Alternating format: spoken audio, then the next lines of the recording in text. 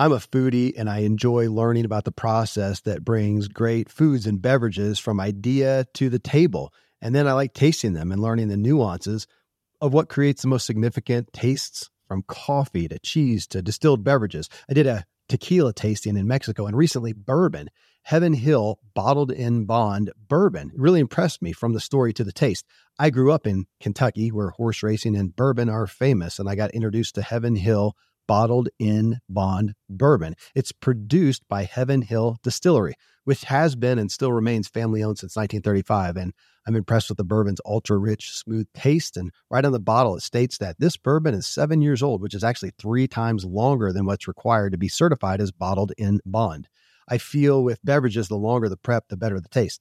Being a bottled in bond product means it must pass a list of 7 requirements that set the standard for this quality bourbon. So look for it at your local store. Heaven Hill reminds you to think wisely and drink wisely. When you need mealtime inspiration, it's worth shopping Kroger, where you'll find over 30,000 mouth-watering choices that excite your inner foodie. And no matter what tasty choice you make, you'll enjoy our everyday low prices, plus extra ways to save, like digital coupons worth over $600 each week. You can also save up to $1 off per gallon at the pump with fuel points. More savings and more inspiring flavors make shopping Kroger worth it every time. Kroger, fresh for everyone. Fuel restrictions apply. What Drives You is brought to you by Ziglar, your premier source for equipping life and leadership coaches. Visit Ziglar.com and let them inspire your true coaching performance. Yeah.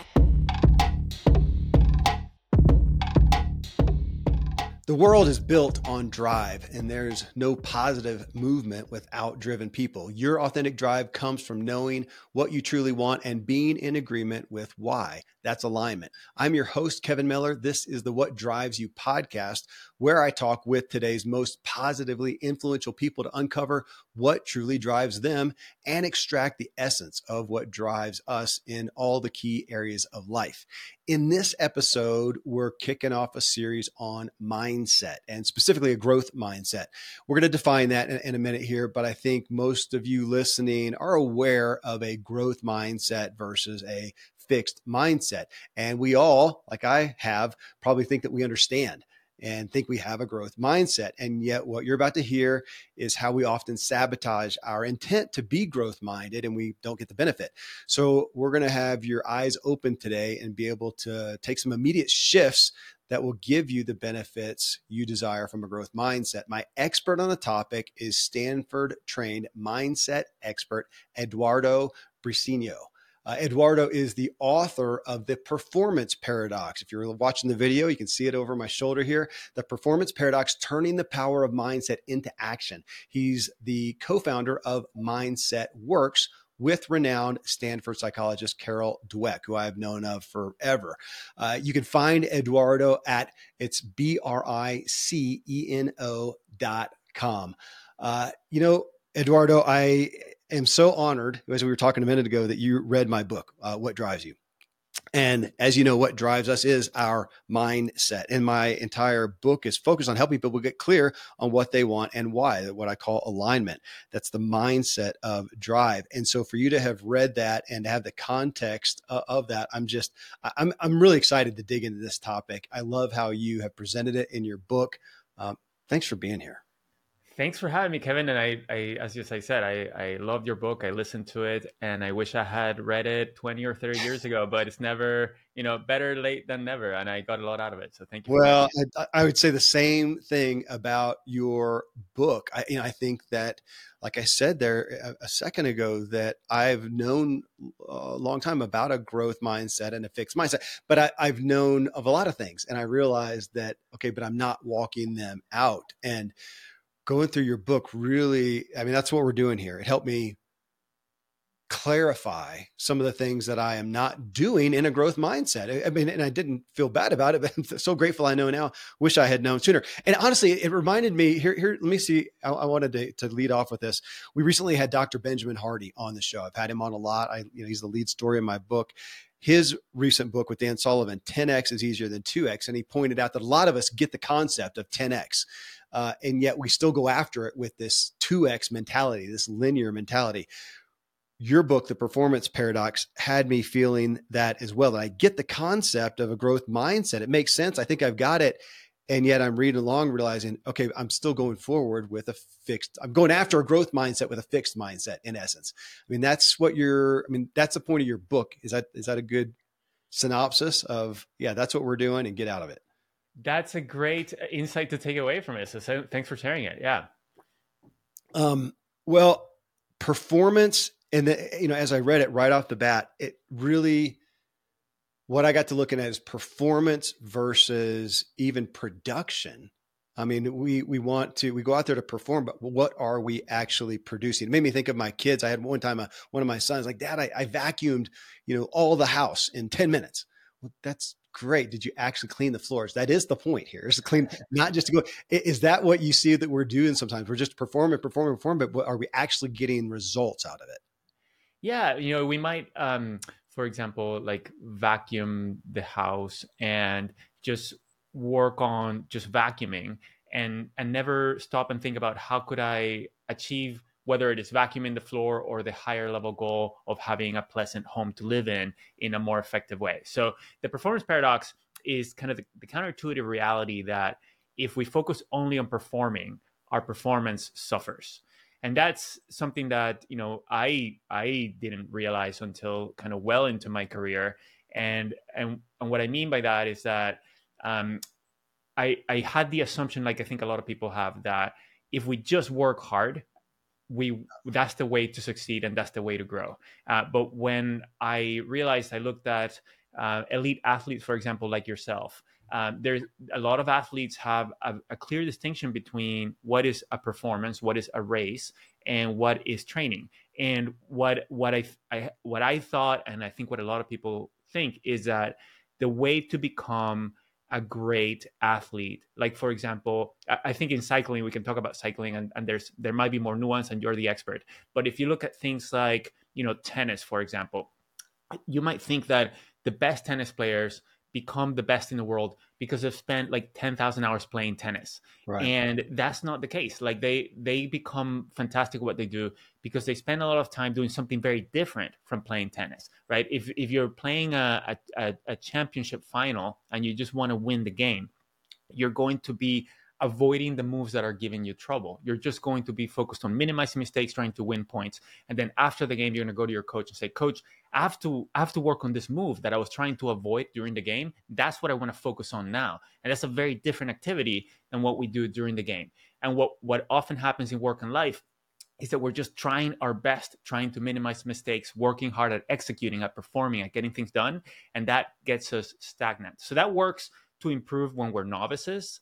But once we become proficient, we get stuck. We don't improve further because we're just trying to execute and perform. We don't realize that we have to do something different to continue to improve.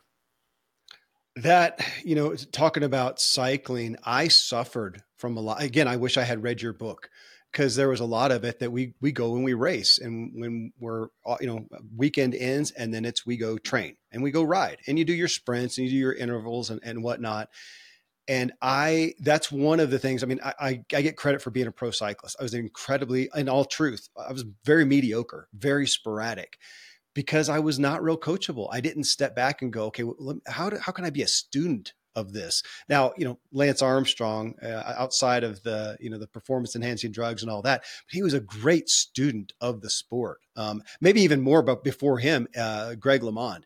Man, he was always innovating. And that reminds me, or that brings me into that especially in work, some of the stories that you talked about, that we go along thinking we just do our jobs well, do our jobs better maybe, but just that incremental better, as opposed to, how do we got to innovate if we're really going to stand out. I mean, definitely in business today, wouldn't you say? Yeah, totally. And I heard you talk in cycling, a reflection that you shared, which was that sometimes in training, you would approach them like performance. So you would just try to beat kind of the people you were training with. And then you would kind of overtrain and then not perform as well in the performance because you were too tired, right? Yeah. So kind of getting clear that what is the goal? Is the goal to perform as fast as we can, or to improve so that we can increase our skills and our performance? And I imagine that in cycling, I don't know, but in training, you might do things like cross training. You might do weights, or like you said, sprints or intervals, or you might spend more time in an anaerobic state instead of an aerobic state than you would in a race. So the training looks different, right, than what you do during the performance. So in work, to your point, we go to work and we tend to kind of do the same thing every day in the same way, just trying to do it as best as we can, as opposed to doing things that will also lead to insights and to skills or to innovation. So that may be, experimenting with new approaches, or soliciting feedback, or talking about mistakes or what surprised us to figure out, what can we learn from this? What can we do differently going forward? And those are things that are different from just getting the work done. Okay. I'm gonna pull something out of the book, though. I'm gonna stay on your cycling thing, because it's interesting. When I really started learning in cycling, not just riding fast, training hard, and whatever. I'll never forget it. It was in a big race called them Criteriums. It's like NASCAR on bikes. And I was following one of the best guys we had. He was actually our national criterium champion at the time, following him. And where you think of, the strongest guy wins. And I watched him and I noticed there's nobody conserving more energy than him. He is in here using the pack and going along. And it just dawned on me as I was following him. I don't know if I meant to follow him or if I just ended up. And as the race goes on, I just ended up behind him. And I realized as I'm watching everybody go out the outside and do this, that he would just weave in and out. And I thought, everybody's exerting more energy than him. It doesn't matter that he's the strongest. He is saving the most energy. And then when it comes to the end, he knew how to get himself up front. And man, he was fresh as a daisy relatively. And it really it came way outside of the box of, train hard, learn how to corner, it had nothing to do with that. And so that's my preface of personal experience. You talk about, and we're not going to talk about just work. It's just so acute to look at it though. And instead of just getting better at our jobs, doing it faster, more efficiently, whatever, making more calls, sales calls, like you talk about in the book, you said, no, our economy, in our fast changing economy today, we need to do things like identify unmet needs. I mean, that word alone, who is doing that in the average business right now, sitting around, they're doing what they're supposed to do. They're performing, like you say. Who's sitting around going, wait, are there any unmet needs that we're not filling for the workplace, for the employees, for the clients, for the customers, whatever it is? So identify unmet needs, drive innovation. That was your number 2. I forgot about that when I said it a minute ago. And give personalized service.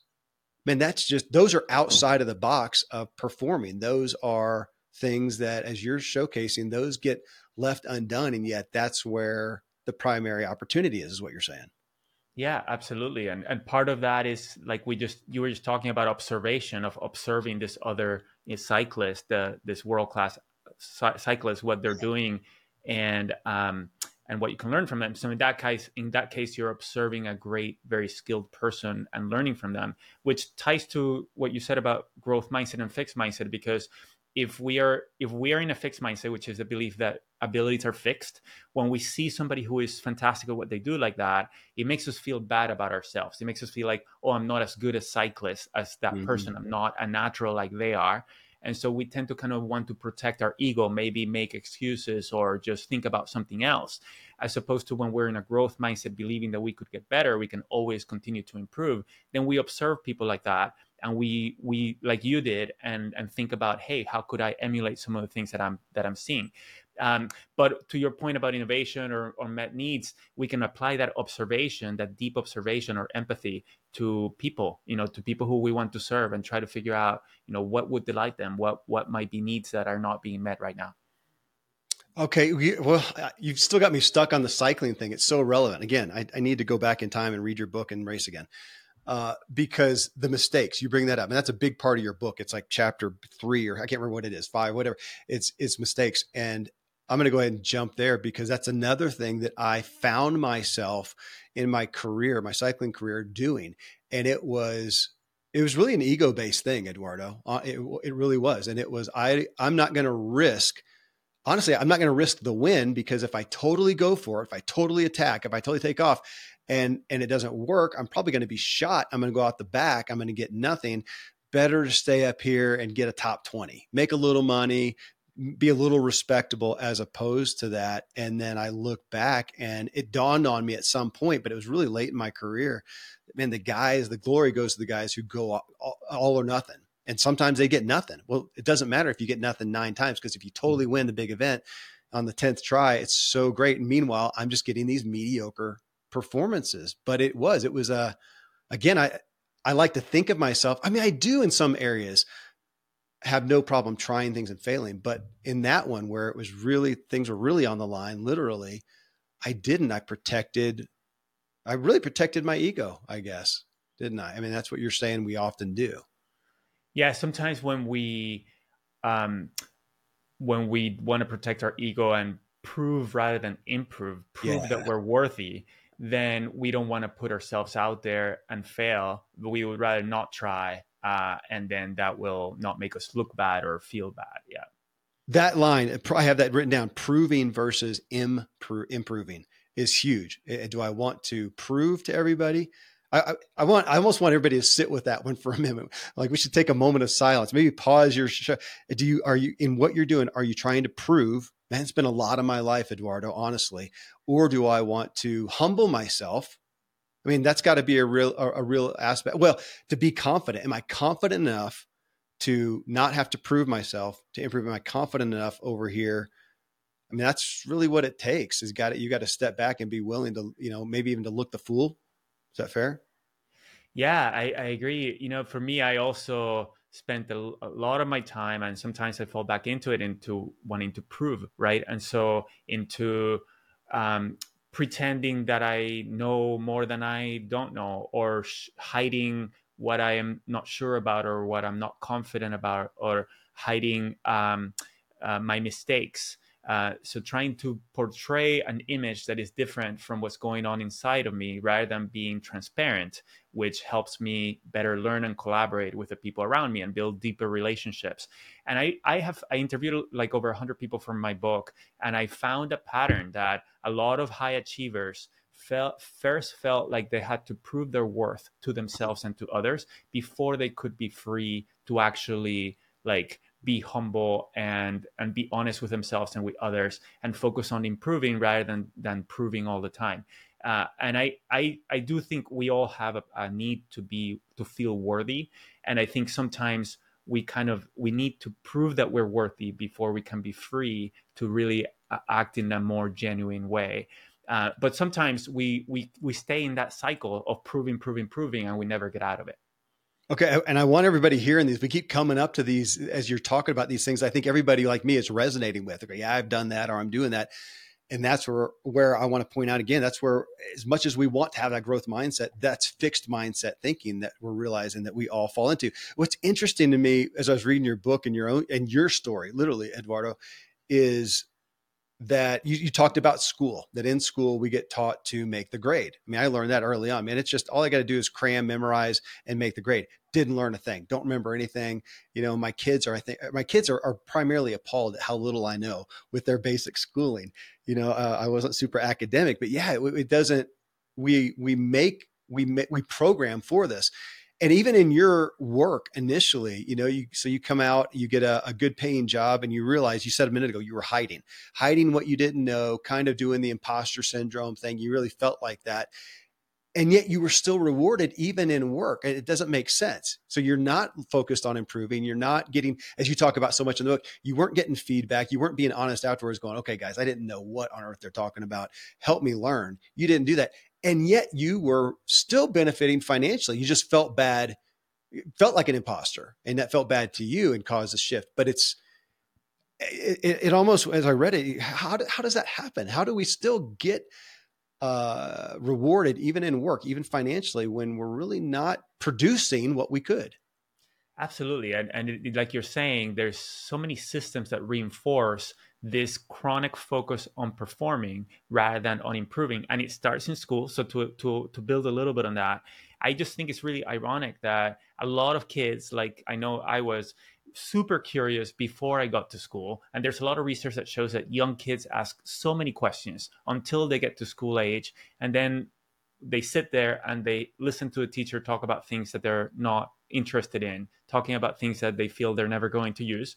And so I think school is largely extinguishing this kind of curiosity and this drive to learn and to improve things that are useful or things that are interesting.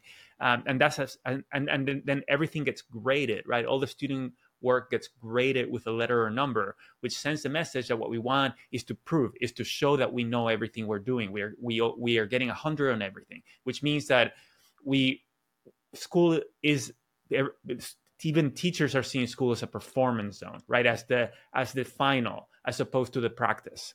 And so we learn to just do what other people expect, do the performance, and that goes into the workplace too. And the ironic thing is that we are rewarded for it, but when we embed the learning zone into the performance zone, into our habits, then we can actually perform higher. We can actually achieve more, whether it's in sales or anything else. But it involves a time delay, because the learning is an investment that pays off, in the future. And we're not clear on the difference between the learning zone and the performance zone. And so everybody is operating on the assumption that we just have to go to work and do the work as best as we know how, trying to minimize mistakes. And people are rewarded for that because we're not clear on the distinction. We're not clear on what's the way to get even greater results. Thankfully, the days of building a business website, then having this massive endeavor to integrate an online store are gone. Today, Shopify has fixed all that. I had one business where we actually built the entire website on Shopify's platform. So whether you're just starting out or you're selling $1 million of product already, Shopify is just the industry leader. It works the same for physical products or online and digital, and Shopify is just hands down the best out there. Most importantly, Shopify helps you turn browsers into buyers with the internet's best converting checkout. It's 36% better on average compared to other leading commerce platforms. Getting people to buy is not that hard, at least to the buying point, but getting them to actually give their payment info is, and Shopify is king in that department. They also have top tier customer service, which I think is critical. You can sign up for a $1 per month trial period at shopify.com/Kevin. That's all lowercase. Go to shopify.com/Kevin to grow your business no matter what stage you're in. Shopify.com/Kevin. Friends, I'm pretty candid about my lack of financial prowess. Money and numbers are fairly Greek to me, so I need a lot of guidance. One of my closest friends is a wildly successful wealth manager, and I'm working on some financial literacy and just continually seeking guidance. So I ask you to check out yahoofinance.com. Nobody knows it all, and Yahoo Finance is an incredible resource for the rookies like me or the seasoned investors. Before my dad passed away recently, Dave Ramsey and his wife Sharon flew down to visit. We all got to spend a day together, and I was at yahoofinance.com just now. I saw multiple news flashes from Dave and other people that you respect, and they're hitting so many of the hottest areas in finance today. So it's a place to get a snapshot of all aspects of your financial interests, and if you have them, your portfolios. I hadn't realized Yahoo Finance is the #1 finance destination, producing a holistic look at the financial news cycle, including breaking news, original editorial perspectives, analyst ratings, independent research, customizable charts, and so much more. So for your comprehensive financial news and analysis, visit the brand behind every great investor, yahoofinance.com, the #1 financial destination, yahoofinance.com. One more time, yahoofinance.com. Most of today, you will be indoors, likely your home or your office. I am as well. Even with my treks out into the woods, I spend a lot of time inside. And we're going to take about 20,000 breaths. According to the EPA, the indoor air is 2 to 5 times more polluted than the outdoor air, sometimes up to 100 times more polluted. At my studio, we have heat being forced through old ducts. I walk on carpet full of years of junk. No idea what's floating in the air that I'm taking constant gulps of. The solution is an air purifier, and Air Doctor is just the best.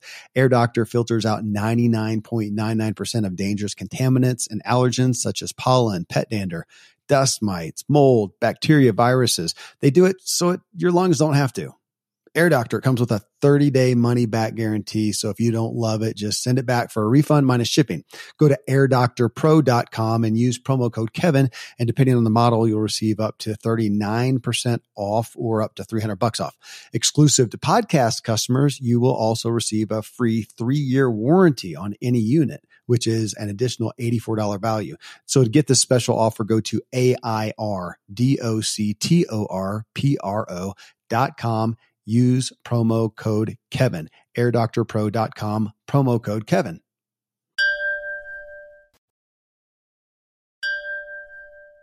Yeah, it brings into that, going from school into work, that idea of you get a job somewhere and, oh my gosh, Jane is the first one there. Every morning, she's always the first one. She's the last one to leave. She's always there to do whatever. She makes more calls than anybody. She does what, and what you're asking then too is, yeah, but what are the results? Because what if Sue is over here spending half the time and, she's off playing half the time and gets twice the results? I mean, the results is the point. Even though if we got a business, that's what we want. We don't want somebody who's just there working, like you talk about so often in the book. It's not just working harder.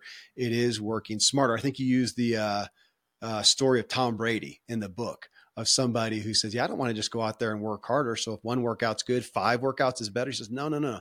I want to get the most out of it. And of course he's the, best of all time, but it flips that. It flips. It's more uncomfortable. It's more comfortable. I guess that's a lot of it.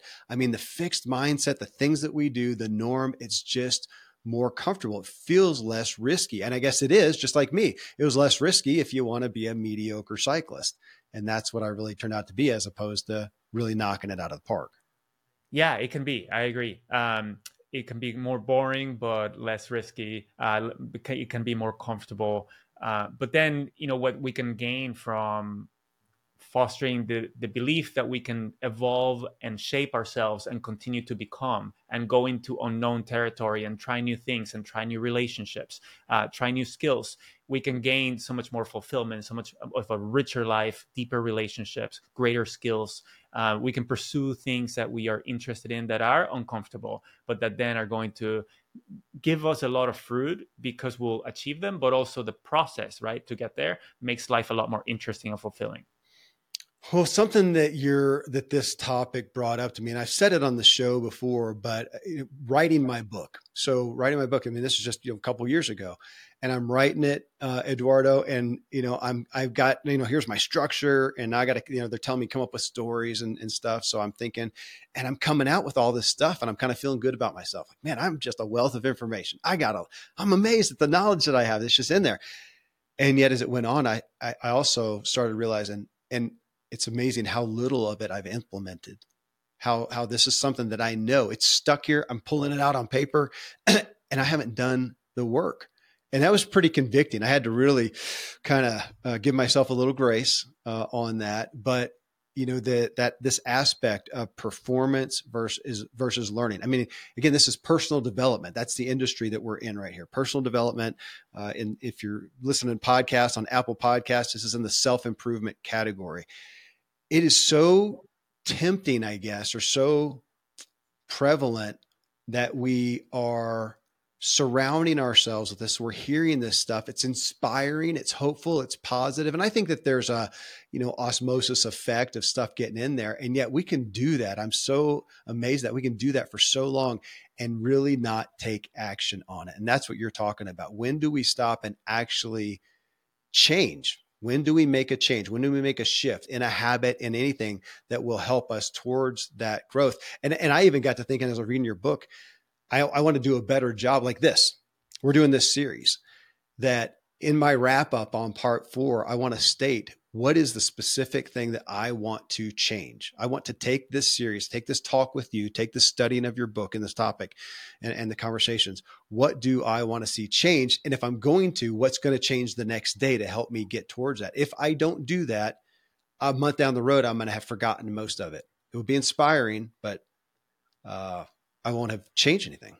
Yes. Yeah, I love that. And something I love about your work and the way you approach this podcast and everything else is that you portray yourself as a work in progress. We're all works in progress, but when we make that visible and explicit, we create cultures of learning. We normalize learning and continuous improvement. And it makes it easier for the people who listen to you, right, to emulate you and to say, okay, I want to do that too. And the other thing that brings up for me is that it tends to not be effective to try to get better at everything, right? It tends to be effective to think about, what do I want to work on now, and what habit do I want to build or shift, and kind of take it one step at a time. And that, the fact that we always have more work to do, and we always can get better, which is a growth mindset, that makes life more interesting. Perfection is not attainable. It's a direction we can drive toward in terms of getting better. But that makes life more interesting, and it just, it doesn't have to be where we, if you worked on your book and you haven't implemented everything, like, I wouldn't expect that would be a fixed mindset, right? If you couldn't improve further at drive, that is the definition of a fixed mindset. A growth mindset is the understanding that we can always get better. Goodness, you know what? Thank you for pointing that out. I did a class last week, an online for this national high school program for kids who are pursuing entrepreneurship and whatnot. And of course, they're asking about drive, like finding what drives them, finding what they want. And they ask a question like that, like, what's the number one thing that you would give us, or something like that. And in regards to that, I said, you guys can only see so far. To come up with what your full on purpose is and what drives you, and it just stay static from that point on, is impossible at your age. It's since then, though, I've been thinking about that and thinking, even for myself, that, yeah, it evolves. I'm going to have to revisit this constantly, maybe not every day, but every week, every month, every quarter, and go, gosh, today I'm 52 years old. What drives me? I have different goals now. They've changed, and different season. It's going to change. So that again brought me back to the otherwise, yeah, it's a fixed mindset to think I'm going to have one thing. I'm going to have one career, one goal, one focus, as opposed to, no, there's going to be seasons and cycles, and I may do something for a while and my taste is going to go away from that and come to something else. That this growth mindset, if I adopt it correctly, is what sets me up to transition. Kind of like, that was the focus of Arthur Brooks' book, Strength to Strength. We had him on the show, and it's saying, yeah, we're at the point of transition, the second half of life. And if you're open to that and expecting that with a growth mindset, you can do it. Otherwise, fixed mindset, you're going to go towards, and you talk about, you're going to go to, burnout's the number one word that I hear. Fixed mindset. So that would be, would you say that's a red flag? That'd even be a good, I'm going to give you that question. Some red flags that you may think you're in a growth mindset, but if you're in a fix, here are some red flags. I would say one of those is burnout. Would you agree? Burnout, it would be maybe like a flag that there's an issue you need to work on, right? There's something that's not working for me in my life.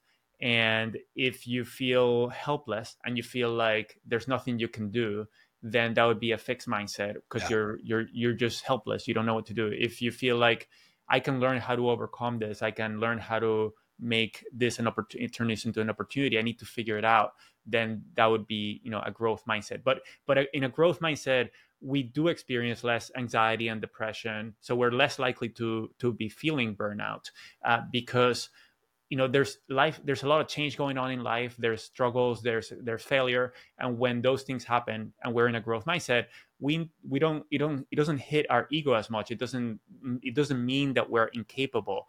It means that we can learn from the situation and try different things and overcome the situation. So that makes us more resilient and less likely to feel things like burnout.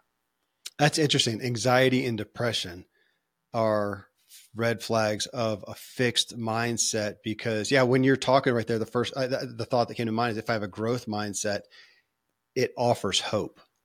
Is that fair? Yeah, there's always hope, because there's always something that you can learn. You can also you feel more agency, because you can chart your own path. If you haven't gone down a path, you can go down that path and know that you don't have to have all the answers. You can figure out the answers along the way. So if you're feeling fear to leap into the unknown, that could be a sign of a fixed mindset, where you feel like people either know things or they don't know things, rather than learn and develop things. If we react defensively to feedback, that could be a flag of a fixed mindset, because when we receive criticism, for example, it might feel like a personal attack if we interpret it as you're incapable, you're not worthy, as opposed to here's some information that you can learn from.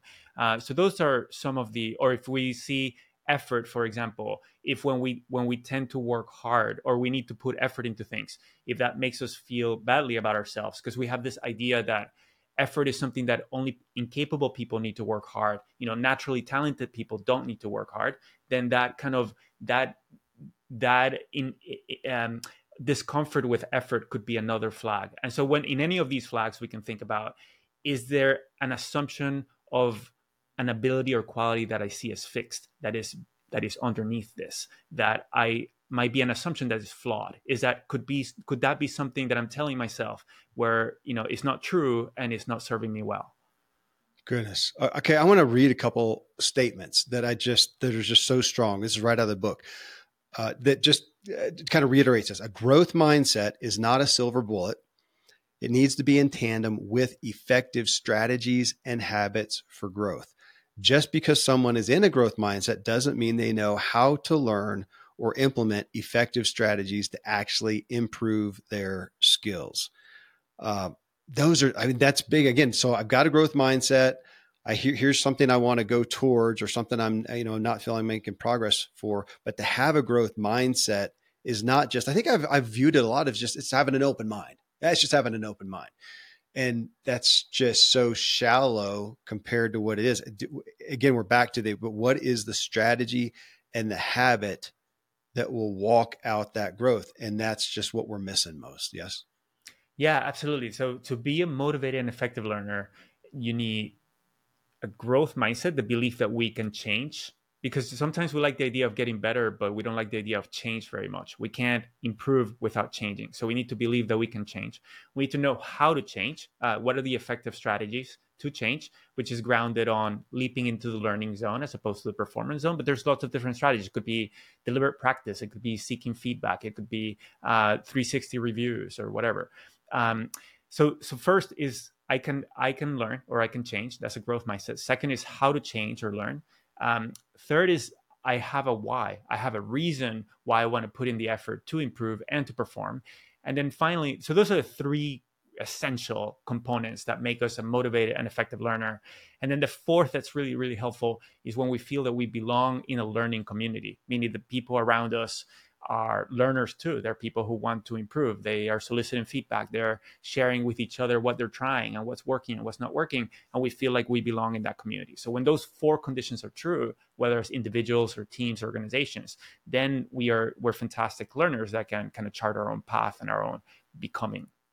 Okay. So you brought up, the learning zone, and that you've got me thinking too, again, a structure of my, of my day, my week, whatever, but how much, almost like a budget, how much time am I spending performing, which I'm going to put that, we're doing the show right now. So is this a performance? Sure. Yeah, absolutely. But so is the rest of the stuff that I do, how I reach out to guests or how I vet guests and, me getting others. It's me doing the work. That's the performing. When am I going into the learning mode? Well, you know what? Talk to me about this, because as a part of a growth mindset too, some of the things I want to learn, and yet when it comes to my business, trying to think if this is something that goes across the board, not just for those who own a business, but in my business, at least, there's some things that I realize we as a company need to do. I don't know if I'm going to go learn that thing. I'm going to have a growth mindset for the company, and I'm going to hire somebody, or I'm going to hire a team to do X, Y, Z, like that, like social media right now. I'm not going to go learn that stuff. But if we're going to do well, we need to have those channels open. So I'm going to pay to have somebody who's, my growth mindedness is paying or delegating to have that done. Is that fair? Absolutely. Like you can ask the question, how can we become better as a company? And then the answer to that might be something that you learn or something that somebody else learns, and how you collaborate. And what I would point there to is we want to be clear about what our higher level goals are, right? If we ask, why am I interested in having a business? Why? We want to be most growth minded and learning oriented about our highest level goals. And so if you think about what's important to you in your life, I bet that to improve at that, the answer is not learn social media, right? And so if you want to get better at how you live, the answer at some point becomes, I want to work with somebody who wants to become great at social media, so that together we can accomplish these things that are important to me. Okay. So I'm going to read what you said again. So what you just listed off a minute ago was it's actually chapter 7, the growth propeller is what you use. 5 key elements that drive growth. And you said 1 is your identity. 2 is your purpose. I'm going to come back to these. Purpose. 3 beliefs, 4 habits, and 5 is community. So let's go to that identity one. In the story you lead off with, what I wrote, as I'm marking up the book, was my identity as a learner. Do I identify as somebody? And what it made me think of, do I identify as somebody who's learning and growing, as opposed to somebody who's figured it all out? Back to the ego or something, or somebody who is incapable. Yeah, I've gotten as far as I can go. I feel limited in that. Or do I have that? And that's big right there for everybody to stop and think about. How do you really identify? We're going past the intellect of what you think you should do or what you think you might be doing. But how do you really, looking in the mirror, face to face, do you look at yourself and say, yeah, I am somebody who learns and grows and changes? Have I got it? Totally. Yeah, I agree.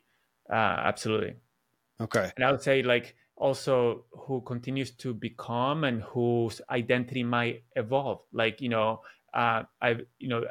talk about people in the book who might really strongly identify as a teacher, and then they evolve to being a stay-at-home mom, and then an executive assistant, and then a business owner, and then an executive of a large company, and then a mentor to other CEOs. Yeah. And throughout all that time, Linda Rabbit saw herself as a learner, as someone who would continue to evolve. That's really, really what's most important. But at the same time, in the other aspects of her life, as somebody who went through different seasons, like you talked about earlier, and who wasn't stuck in one rigid identity that was going to kind of keep her at the same place throughout her life.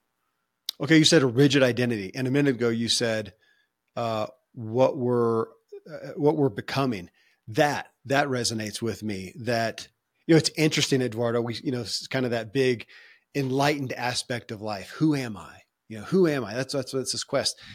And really, in looking at it from your perspective here, a growth mindset and how do you identify?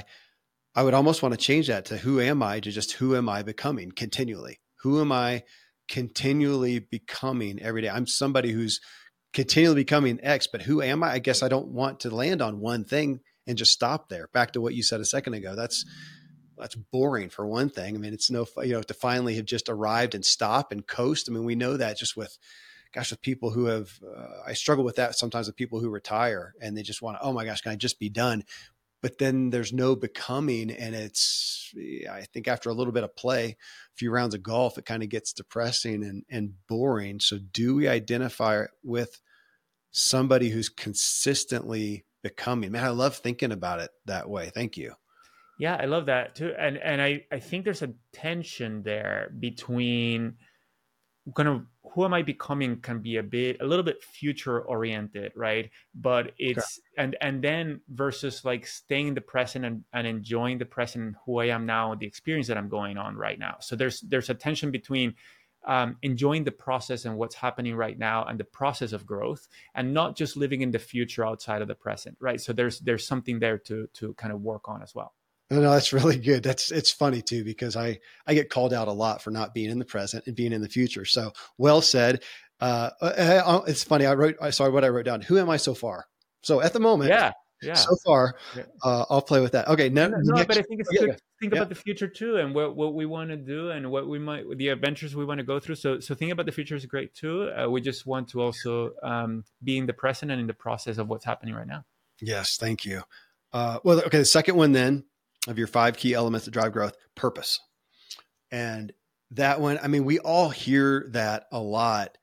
You know what? I almost want to say that. I mean, can we do that? Say your purpose as far as you know it right now. That is something that I talked with these kids about, because it can be so daunting if you're young and you get this idea of a purpose, but they haven't experienced much. They don't know much. I think, man, it takes some experience to figure out what you're about. And then I do hope that I do feel like my purpose has stayed true. What I do best, what my inclinations are, what my talents, gifts, skills, the things that I care about have stayed true, but they've gone through a lot of different seasons and vehicles, ways that I've walked that out. But ultimately, knowing that purpose, I guess that's another aspect of hope then, isn't it?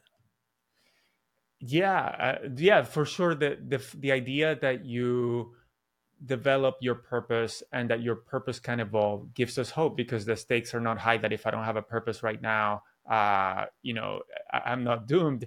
And so Carol Dweck has done some research with other collaborators on the difference between thinking about finding your purpose versus developing your purpose. And when we encourage people or ourselves to find our purpose, it can be counterproductive, because it might give us the idea that the purpose is fixed inside of us and we just have to find out what it is, as opposed to tinkering and exploring and going to things that might be interesting or that might lead somewhere or might not, and then kind of developing the purpose rather than finding it. Goodness, yeah. And it makes me think of the job world, that if we think we are the job, or we are, just that role in the job, that's a fixed mindset. You lose that job then, and you're just bereft, or you think I've got to find the exact same thing. And people don't realize the transferable skills. If you know your purpose overall and say, okay, here's what I'm about, here's what I'm good at, here's what I care about, and I'm going to do it in this way through this opportunity. And if that comes to an end, and there's a lot of other opportunities I can do it in, that's a growth mindset. And again, it speaks so much to hope. I hadn't thought about that before the show.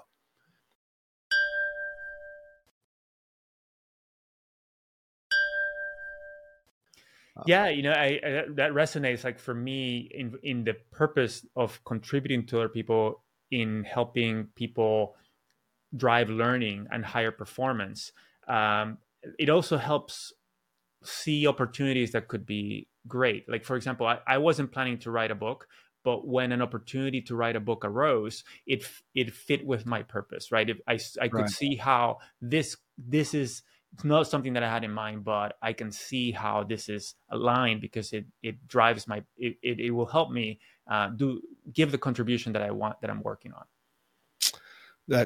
Thank you.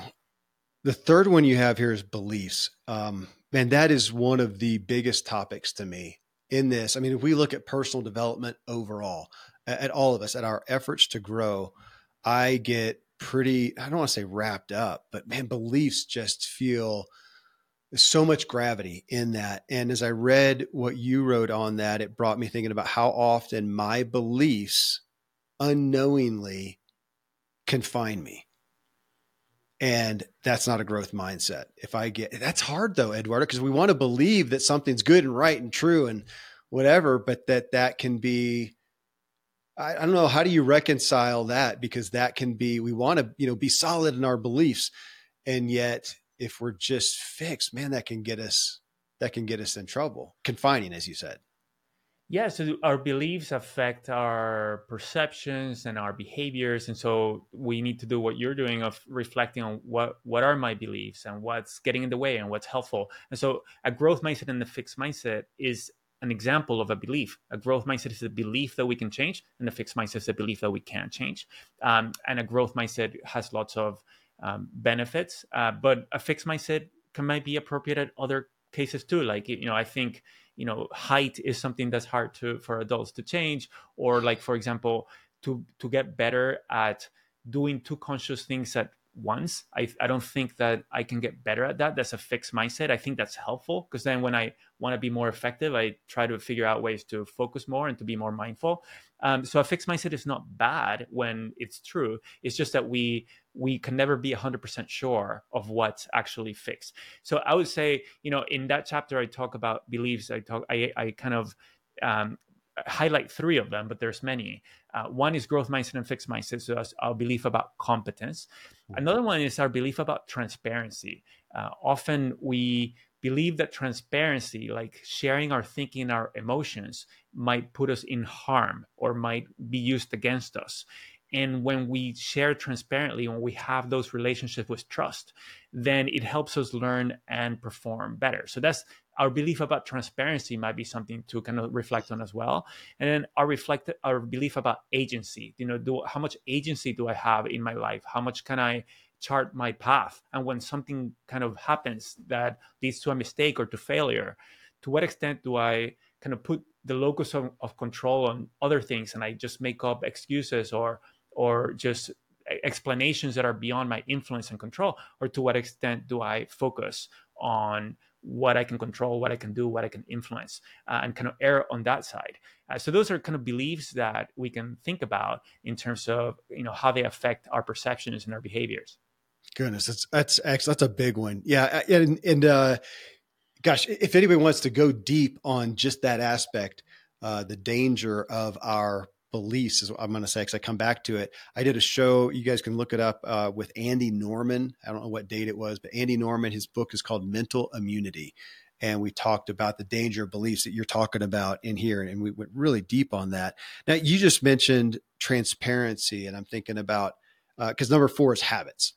So what are the habits I can play? And it made me think about vulnerability. I was reading Brene Brown's, one of her books recently about that. So if I say, okay, in my relationships, I believe I would benefit from being more vulnerable. So if I'm going to do that, what's a habit I can put in place? I'm literally thinking, I could just make an appointment with my wife, a kid, friend, whatever, and go, okay, let's try this out. I'm going to share something. That's a tangible something that's going to bring an action into place. Maybe kind of uncomfortable, but that's a habit that I can put in place to actually do this, which brings us back, go from just the performing of my life to not only me actually learn and change and grow. Yes. Yeah, totally. Yeah. We can think about, to your point, what are the habits that are going to help us, whether, get better at transparency, for example. It could be an exercise with our family, like you're saying, or with our teammates. And I think there's a difference between transparency and vulnerability, depending on how we define vulnerability. But to me, if you look in the dictionary, vulnerability is kind of taking a risk that might harm you. When you feel vulnerable, you feel like you could be harmed.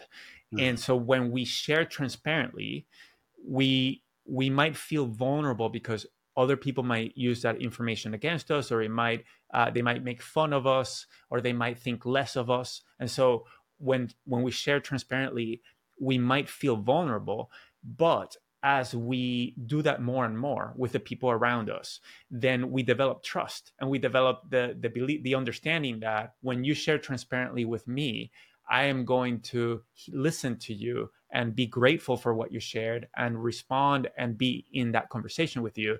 And eventually you'll be able to share transparently without feeling vulnerable, right? Because we have that relationship. That's great. And so in our families or in our teams, we want to be transparent, whether it feels vulnerable or not. Gosh, I'm taking notes here, Eduardo. Transparent. If I can be transparent and grow and kind of learn that, I can do it without feeling so vulnerable. That's awesome. The last one that you said here is community, and which I right away. Anytime I see community right now, I think of blue zones. I love the power. I love the analogy of, and I love, and I'm daunted by the power of community. I think that is the thing that's going to help us or hurt us the most in our efforts. But talk to us about community in regards to a growth mindset. Sure. So we think of growth mindset or fixed mindset, for example, as something that is in our minds, is an individual quality.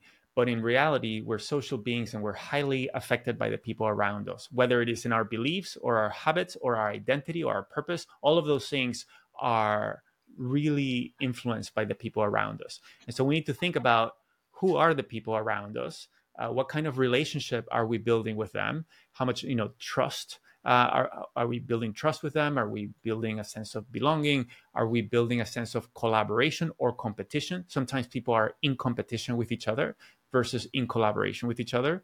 And so those are things to think about to build relationship with the people who are aligned with us, and so that we can continue to grow, so that we can learn and perform better together.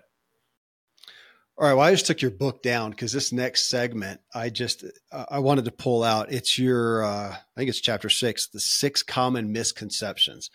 I love that you put this in there because it's one of my favorite aspects of a topic to say, how are we missing this? That's what I often want to know. Because I think I knew it. I thought if you had asked me before I had your book, do I know what a fixed mindset and a growth mindset is? Yes. And what are you, Kevin? I'm growth mindset. Well, obviously, I'm not as much as I thought. How's that? I have plenty of room for growth. So I love this that you put in there and you go through these misconceptions. I'm going to do a couple here with you. You said misconception number 1, a growth mindset is the same as positive thinking, working hard, or persevering, and it magically fosters growth. Reality, says Eduardo, a growth mindset is the belief that our abilities and qualities can change if we engage in the learning zone. Unpack that a little bit. Yeah. So like you said, when we learn about growth mindset, it's very powerful. We get excited and it's really easy to distort it into something else. Like earlier you mentioned being open-minded. That's probably the number one. When we ask people, what does a growth mindset mean to you? People say it's being open-minded. Yeah. But a growth mindset is a belief about the nature of human beings, right? And the reason that that's important is that when we believe we can change, then we can engage better in soliciting feedback or in doing other things to improve. And so being clear on what a growth mindset is and that it's necessary but not sufficient. We have to believe that we can change, but we also need to know how to change, which it involves not just performing and doing things, but also engaging in things like listening to your podcast, right? And earlier you talked about kind of your work. I think in a lot of your work, you do both performing and learning at the same time, right? Because in these conversations, you are asking questions, you're learning, you're modeling learning. When you do your podcast, every single episode of your podcast, you're performing, you're creating something of value for others, but you're learning in the process. And that's what I call learning while doing, which is what I think is the greatest opportunity for most of us, is to shift the way we do things so that we are getting things done and improving at the same time. It's interesting, Eduardo. I started this doing the 4th episode where I do a wrap up. I started that. It hasn't been that. I don't know. I don't think it's been a year even that I've been doing that. It has been the thing that's helped me learn the most. I mean, as we're sitting here talking, I'm thinking, oh, that's a key point that I'm going to pull out and work on and grapple with. And I'm going to talk about that in episode 4. I mean, I literally have to sit down and go, okay, what is it? What jumped out? I go back and read my notes and go, holy smokes, that's what I want to change. That's been the best thing that I've built in. And I didn't perceive it at first, but it's so powerful. You're right. And I'm blown away that I get to sit here and yes, are we performing here? Yeah. I mean, it's great fun, but we do a good show, but the ability to learn within it is just one of the greatest gifts ever. It's fantastic. I do the same. I have the privilege of also, learning so much in my work as well. But do you bring up something, which is that we don't learn from experience. We learn from reflecting on experience. We don't learn from mistakes. We learn from reflecting on mistakes. So in that episode 4, you are reflecting and you're reflecting, you're unpacking, you're integrating that into your mental models and figuring out how to shift your mental models. You're figuring out how to take action and identifying how you're going to take action. And that is something that we can all benefit from, because one of the human biases that we suffer from is we tend to overestimate how much we remember things and how much we'll take action based on something. So we'll learn something powerful from listening to your podcast, and then I just need to listen to more podcasts, and then I'll learn more and I'll change more. But actually, if we consume less content and just process it more deeply and put in place habits to actually take action on those things, we can get more out of it, more change out of it, than if we just focus on getting more and more and more content. Amen. And I say that even as a purveyor. Sometimes I feel like the best thing I could do is tell everybody, go turn the podcast off and just focus on the thing that you need most and keep repeating that one. I do appreciate, again, the series, that we're going to spend so much time on this topic of mindset instead of just hitting it and running on to the next thing. Go ahead. Well, that's the thing that I love about your podcast, Kevin, is that you go deep, right? And so in going deep, you help us listeners go deep too and identify what our our takeaways are and how we're going to take action. Because when we learn something in a crash way, like, in school, I would just do a crash studying to pass a test, and then we forget it, right? So like I don't remember anything that I learned in school. But when we do those things in between, like spacing them out, especially when we sleep in between, sleep helps us consolidate that knowledge and put it into long-term memory. And so when I'm listening to a series from you, like, I listened to your series on boundaries recently with Terry Cole. I didn't do that all in one day, right? So that helps me sleep on it and think about it and have some questions, write some notes, go to the next episode and go to the next episode. And that then helps me put it into long-term memory and take action. So I love the structure of your podcast. Well, thank you. And thanks for being a part of it. I'm honored. I want to hit a couple of more of these misconceptions. You have misconception number 2, the trap of the performance paradox. All this emphasis on learning and growth hinders performance. Like, do I have time to? It makes me think of that.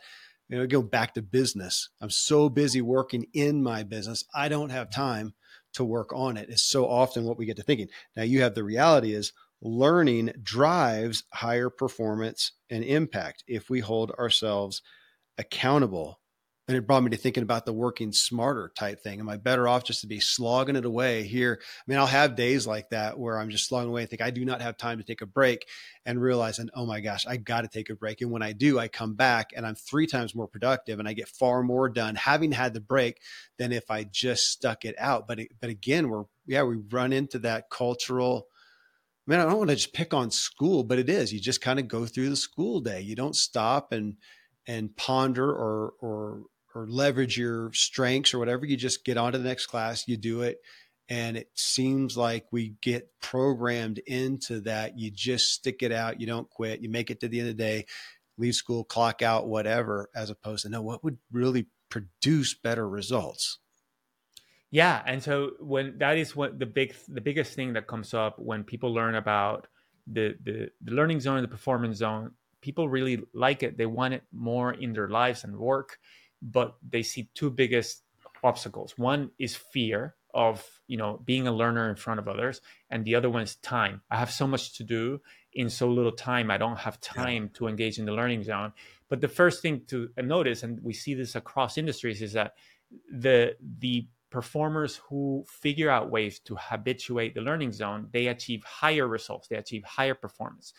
But at the same time, the way to maximize immediate performance is the performance zone.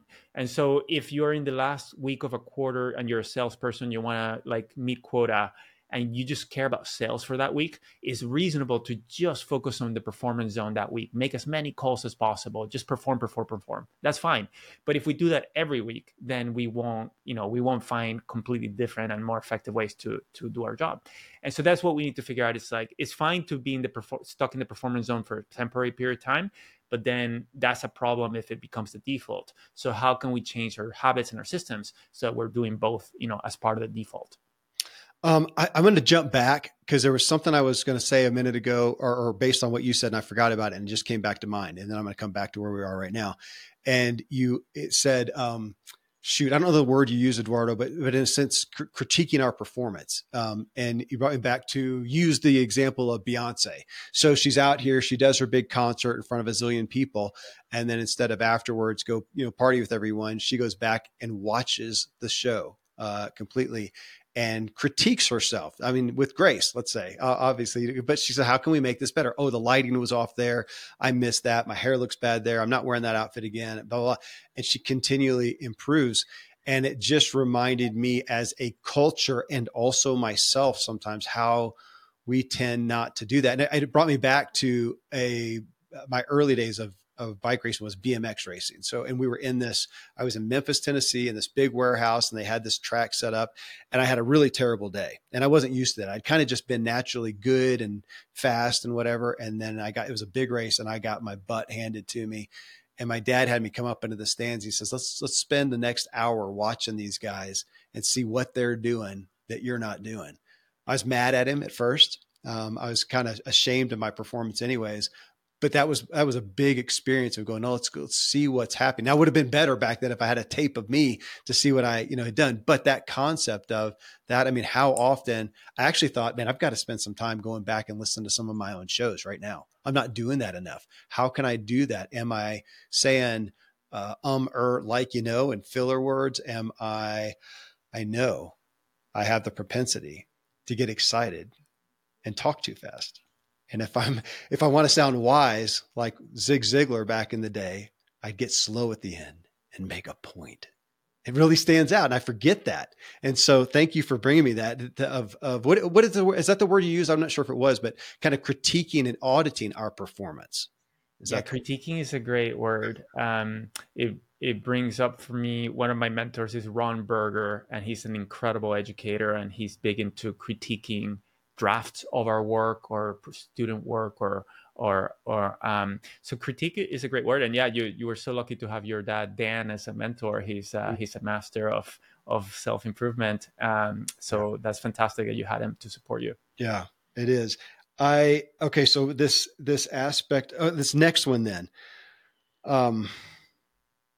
this is an interesting story here, Eduardo. This happened today. I was actually, I went to a doctor's appointment. And so I thought, well, I'm just going to pick, I'd kind of finished my notes on this and stuff, but I'll just take the book with me in case I have to wait. And I did. The power went out. And so I was sitting there forever, and I went back through these, and I looked again at misconception 3, all praise and encouragement is good. And you said the reality, some forms of praise and encouragement can be helpful if not misdirected or overdone. So turn the page over and you talk about some of the work that you did in your studies with Carol Dweck and the unintentional consequences of well-intended praise. And they said, and here's what you wrote, they found that praising children for being smart backfired. When children were praised for their intelligence after doing something well, when asked whether they wanted to try a hard puzzle or an easy, most of them chose an easy puzzle. And they didn't want to fail. So that becomes their identity in essence. Okay. So I have a 17-year-old who's already in college classes. He got it almost perfect on his ACT and his SAT. So he's just applied to colleges. He's already got full ride offers. And it's so hard not to just, even in fun, just, my kind of the old Goodwill Hunting, my boy's wicked smart. We talk about that, and it's become this thing. So I took a picture of that though and sent it to the family chat and said, my son's name's Canyon. I said, buddy, I'm so sorry. I've been doing that to you lately because you're just killing it out there. And, Canyon, Dad, this is my smart kid and this is my, affectionate kid and whatever. And yet that's, as opposed to, man, I'm so proud of the effort that you put in, that you persevered in your schooling. Cool that you got the grades, but your effort, it's just so hard not to praise for the performance. It's as a parent, especially. Yeah. Yeah. Now we can praise for the performance, but then also be clear about the process that get us there. And like, what's the next challenge? What are you going to do? What is uncomfortable for you? Where are you, going into the next level? And so for Canyon, I think is thinking about that. When we think about performance goals, and we can seek what's called performance seeking or performance avoiding. Performance seeking is like when you're trying to get straight A's on everything, for example, and you might not take classes that are uncomfortable for you. You might take classes that you're going to get a straight A, right? And so that might be limiting to you. That might be limiting in terms of exploring other things that you might be interested in, or that might help you in your domain, whatever you want to do with your life. Performance avoidance is when you don't even try because you don't want to fail. So those are two different forms of kind of having performance goals. And so Canyon maybe he is like, taking on great challenges and nailing them. And that's awesome. Right. But the question would be, is he not taking risk where he might not get the A? And is that limiting him in some way? Yeah. Gosh. Yeah. It's so interesting. All right. And another one here that I want to hit that I so appreciate. Well, and I'll give the preface for why, so you just listened to my book. One of the big myths on drive that I wholeheartedly believe and have experienced is that some people have drive and some don't. It's just totally not true. We see it, that concept violated all the time. We all have the ability to be just as driven as somebody else. It may be, in neutral right now, your drive may be, or you may be being fueled by some of the wrong things, but you've got drive. Okay. So your misconception here is that you either have a growth mindset or you don't. Like that's just some propensity that we got, like red hair. John got a growth mindset and Bob doesn't. Now you say the reality is that mindsets exist on a spectrum. They are contextual, fluid, and can change over time. And what you're saying is all minds. We all have that ability. Yeah. Yeah. And we all tend to see certain abilities as more fixed or more developed, or we might see some people as unable to change, whether us or other people, while we see others as able to change and grow. And these things change. So we might, we might see creativity as something that's fixed in people. And then we might go to a design thinking workshop where we experience a process where we become a lot more creative, and we can say, oh, wow, I could actually develop my creativity. So our mindset about creativity might shift. Well, let's hit two then on, kind of the nature versus nurture. I would say, and my parents are going to listen to this, so I'm going to be respectful here. I would say, Mom and Dad, that there are some things that as a kid I was grown up and exposed to, that, which is my point here, that some people are going to have been exposed to growth or fixed mindset more or less, and that's going to affect their propensity, not their, it's not a set point at all, but just a propensity of what they're used to. And that I grew up in some ways with a very, very growth mindset.